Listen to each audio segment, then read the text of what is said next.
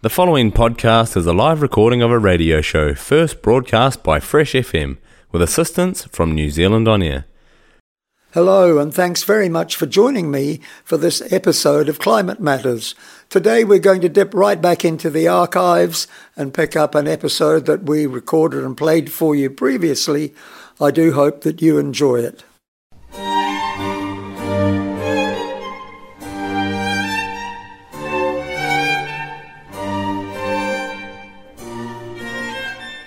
Hello and welcome to another episode of Climate Matters.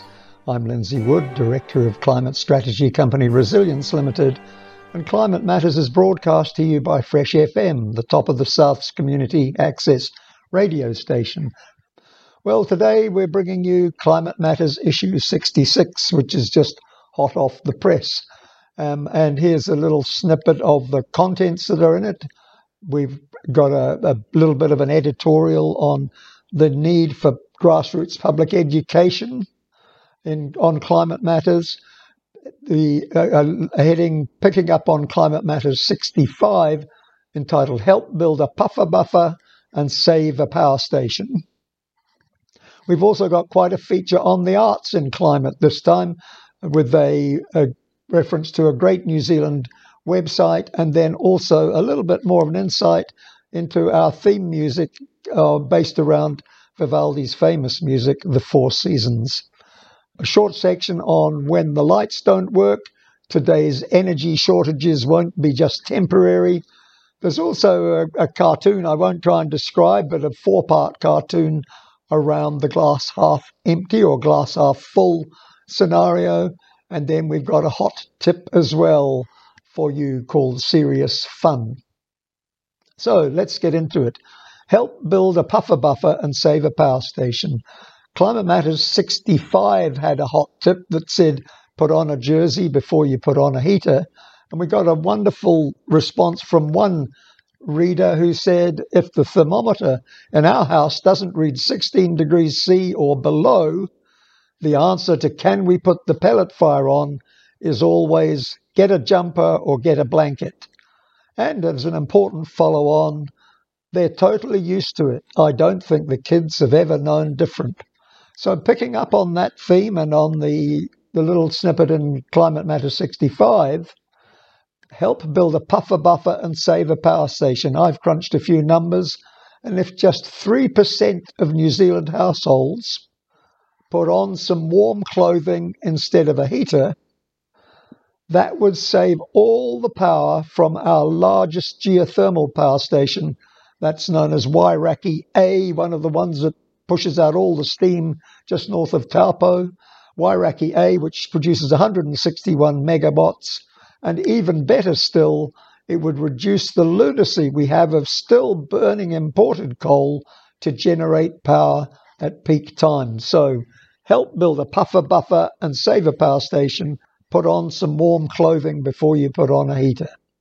Thanks to the reader who responded with that little bit of personal application of the same thing.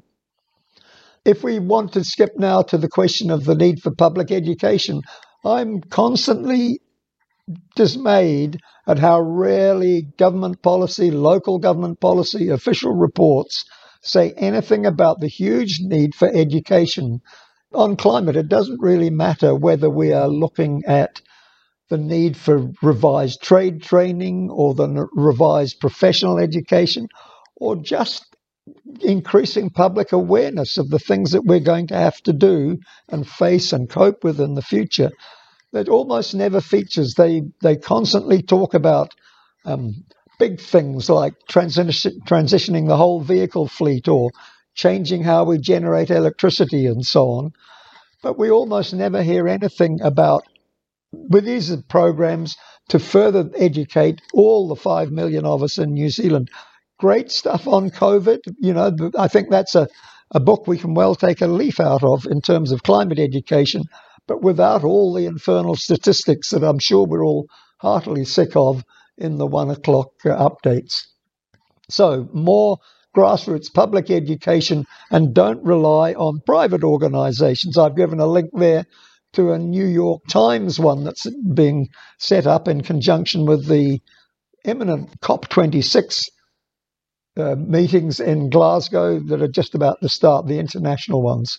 So, skipping back into the articles in Climate Matters, I mentioned the arts are in there, and under the heading, The Arts Speak to Our Hearts on Climate. And I pick up a little bit from Climate Matters 58. We scientists don't know how to do that. And I was quoting a celebrated authority on climate called Gus Speth, and he was saying how we really need to spur cultural shifts and spiritual shifts in people. We don't need more science. We don't need more statistics. And in that area, the arts do know how to do that, and they have a hugely important role to play. So I've given a reference in Climate Matters to Track Zero, which is a wonderful New Zealand organisation, and their website will be on the Fresh FM webpage for Climate Matters.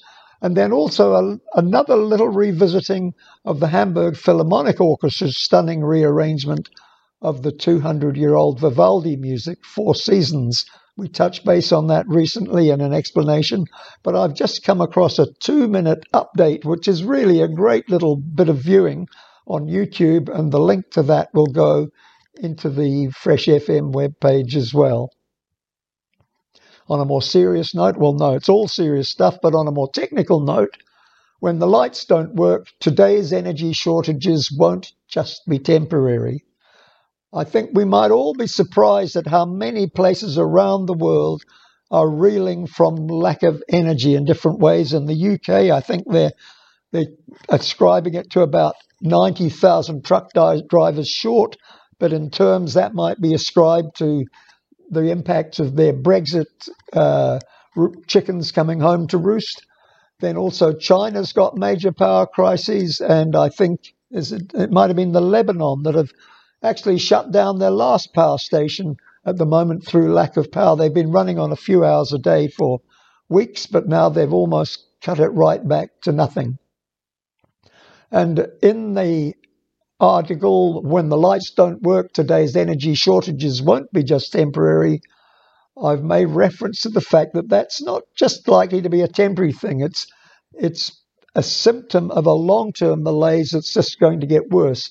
And it's long overdue that our debate focused on how we transition to a lower energy society rather than think we're just going to find other ways of cranking along with what is really an energy profligate lifestyle. I've quoted in there from Tim Morgan, who's an energy economist that I have a lot of respect for. He breaks new ground. He's been a leading researcher with large finance houses in the past. And here's what Tim Morgan has to say about this.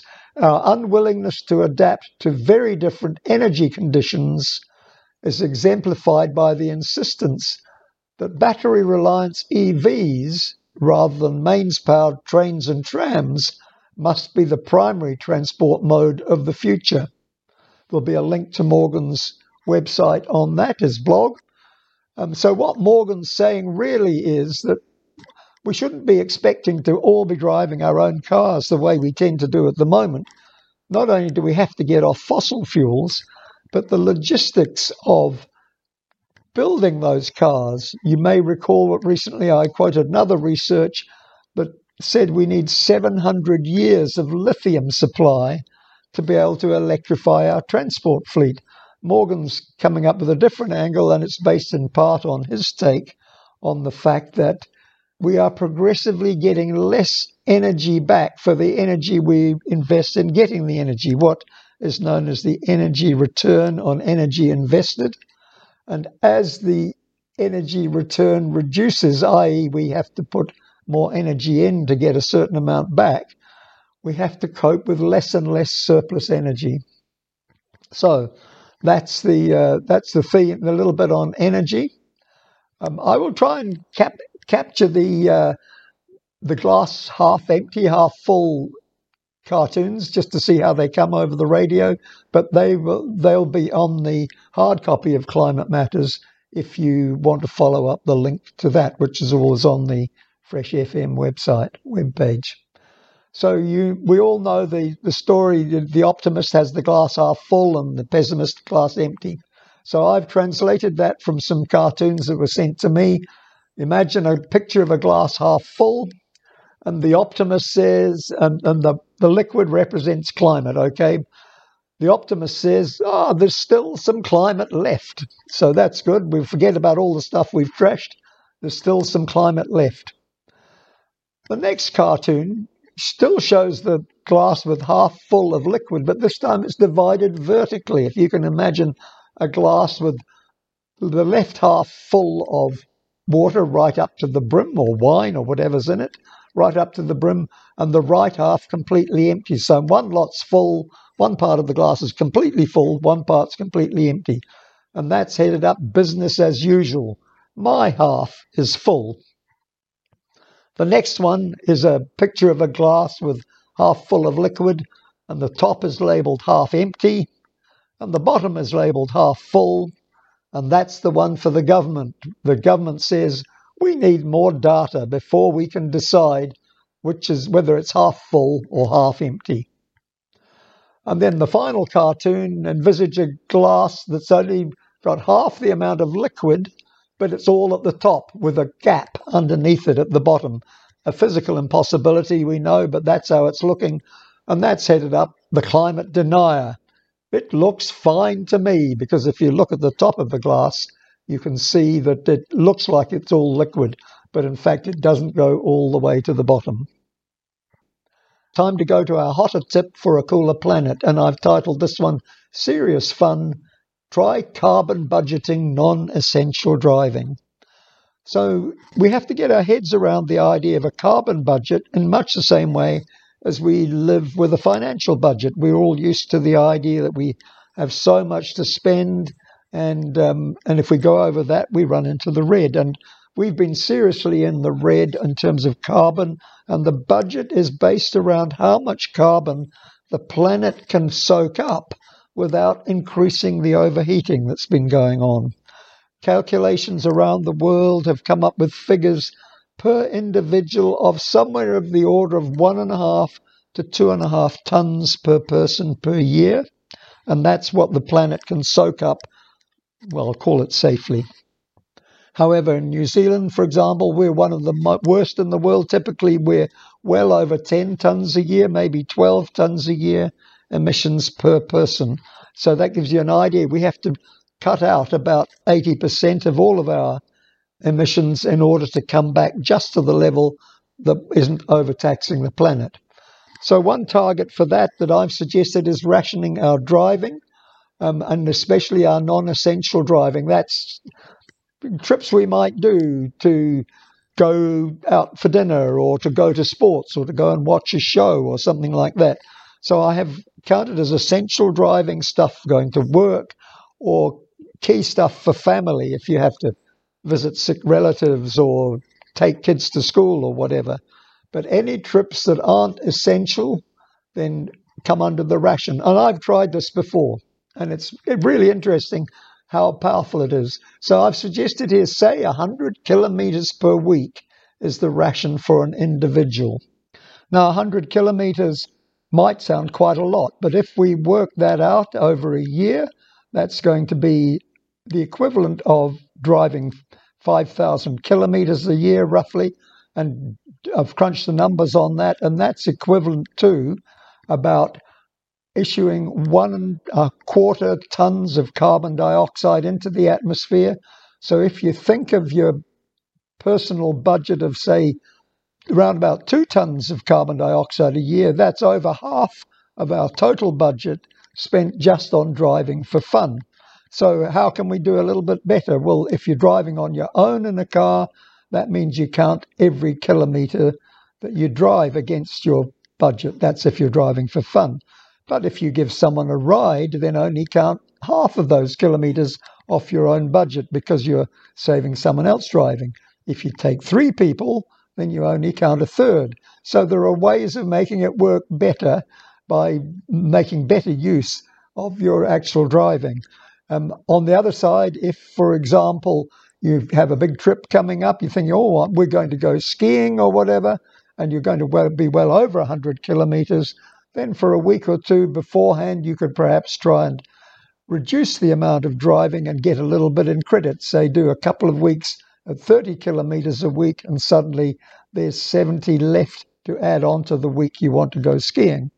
Similarly, if you run really short or think you're going to run out of budget, then it's a motivation to try and get a ride with somebody when you might otherwise find you're driving your own car. So on that note, I'm going to finish here and wish you good luck with your carbon budgeting of your fun travel, if in fact that's what you try. Fresh FM broadcasts in Blenheim on 88.9 FM, to Eastern Golden Bay on 95.0, through the Nelson CBD on 107.2, and across the Nelson Tasman region on 104.8.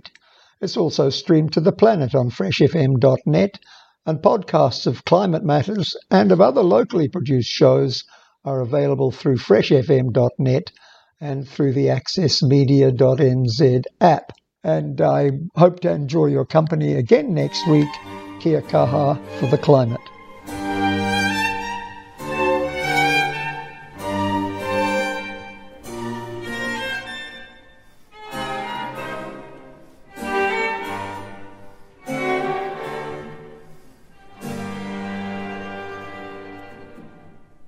The podcast you just listened to was a live recording of a radio show, first broadcast on Fresh FM with support from New Zealand On Air. Fresh FM is a community access media station based in Te Tauihu, the top of the South Island, New Zealand. The funding of Access Media makes these podcasts possible. To find similar programs by other community access media stations, go online to accessmedia.nz. If you or your group would like to know more about how you can have a program on our station, please contact us. Visit our website freshfm.net for our contact details.